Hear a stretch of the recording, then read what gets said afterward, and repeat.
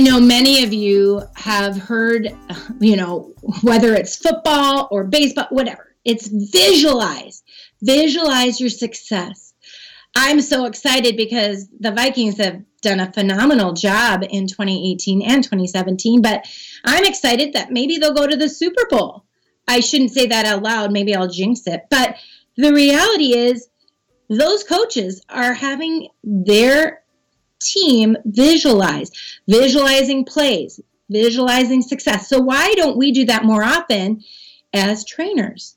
So I'm going to give you some tips today, 8 or 9, that are going to give you an opportunity to prepare to be your best when you're training. And all of it, much of it, happens before the training even begins. So we have some before, during, and after. But primarily, we're focusing on the before. So number 1, these are all ideas and tips that I've been implementing just for 4 months now, and it has made a world of difference.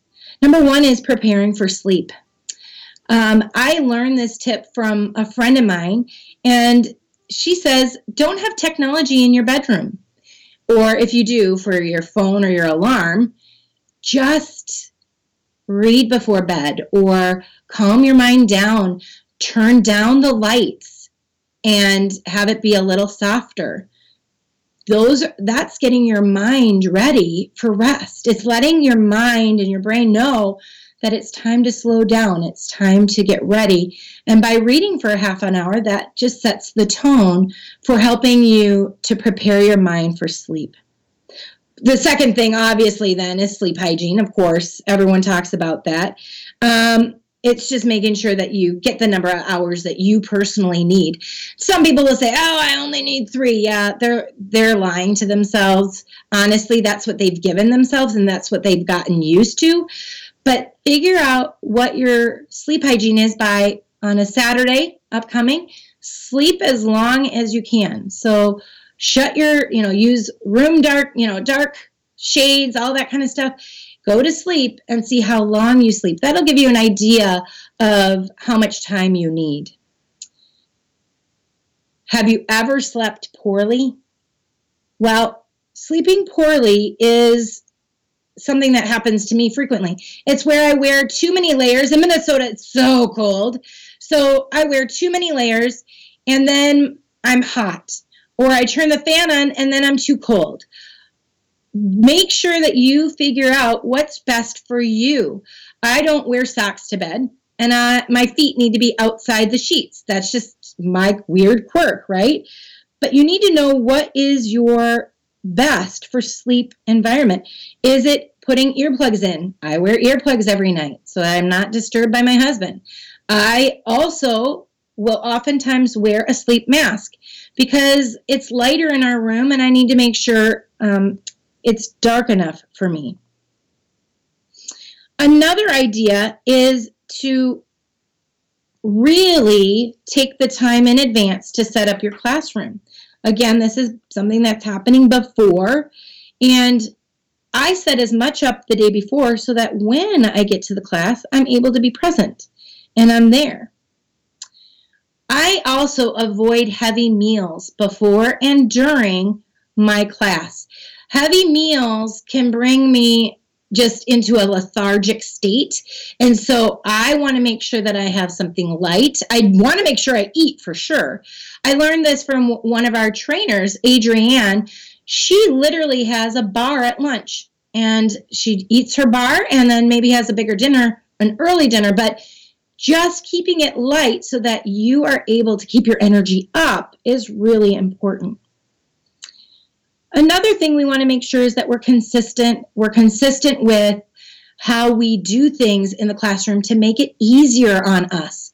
We're able to be an amazing trainer when we're not constantly thinking of just easy ways to do things or, oh, what could I do next? Instead, keep things as a routine. For instance, always start with your opener, always close with your closer, having chunked out time. When you get team leaders, using the same method. When you put people on break, using the same method. Guess what? They're not sitting there going, oh, Becky, you've used the same way to get on break every single time. It's not that I use the same amount of time, but I'm using a routine so that those parts of my class are easier for me. So allow yourself to have that. Another thing that I'm always doing is getting that team leader, making sure that I have that consistency so that I get that callback. What about another thing around your meal is just being quiet.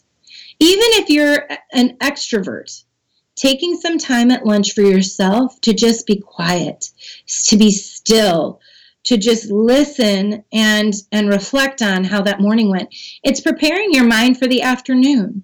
I sometimes am just quiet and I'm reading through my notes for the afternoon. That could be another great way to get started.